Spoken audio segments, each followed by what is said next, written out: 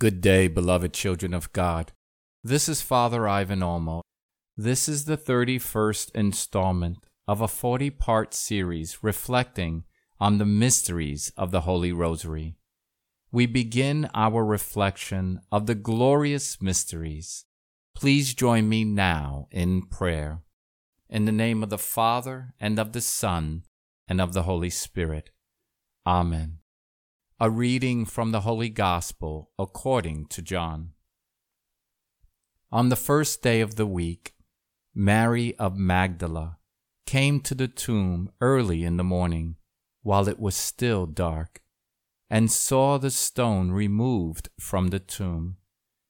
So she ran and went to Simon Peter and to the other disciple whom Jesus loved, and told them, "They have taken the Lord from the tomb, and we don't know where they put him." When we spend time in silent reflection, contemplating the salvific events surrounding our redemption, and exploring the depth of Christ's love for us in his saving passion, we are drawn into sacred mystery. We are called to remember, to celebrate, to believe. But our thoughts lead us to be shocked, to be shamed, to be scared of what transpired in less than 24 hours. We are afraid to talk about Jesus, for this might happen to us.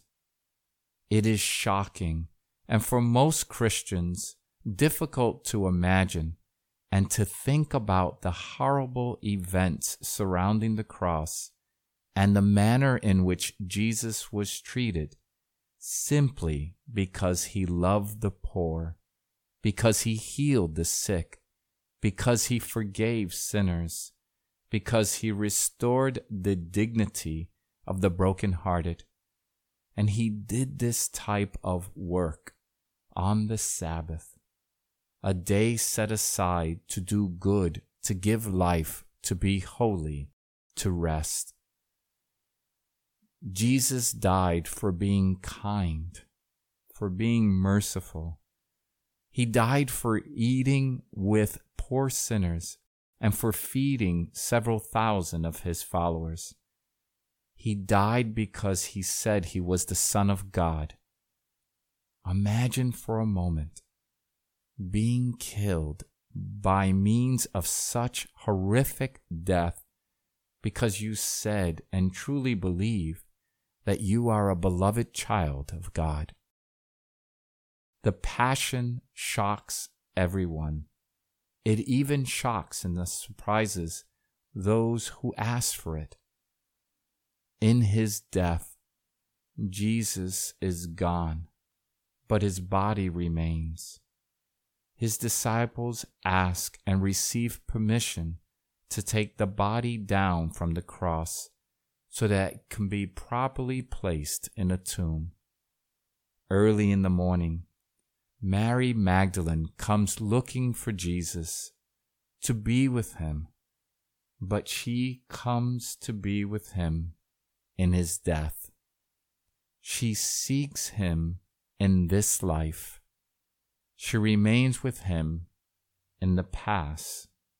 She remains with Jesus in death and in sorrow, in anguish and in pain, in mourning and in grief.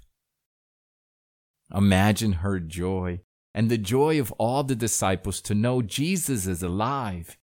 He is risen. He is truly risen. The longing, the desire, the love for Jesus overflows.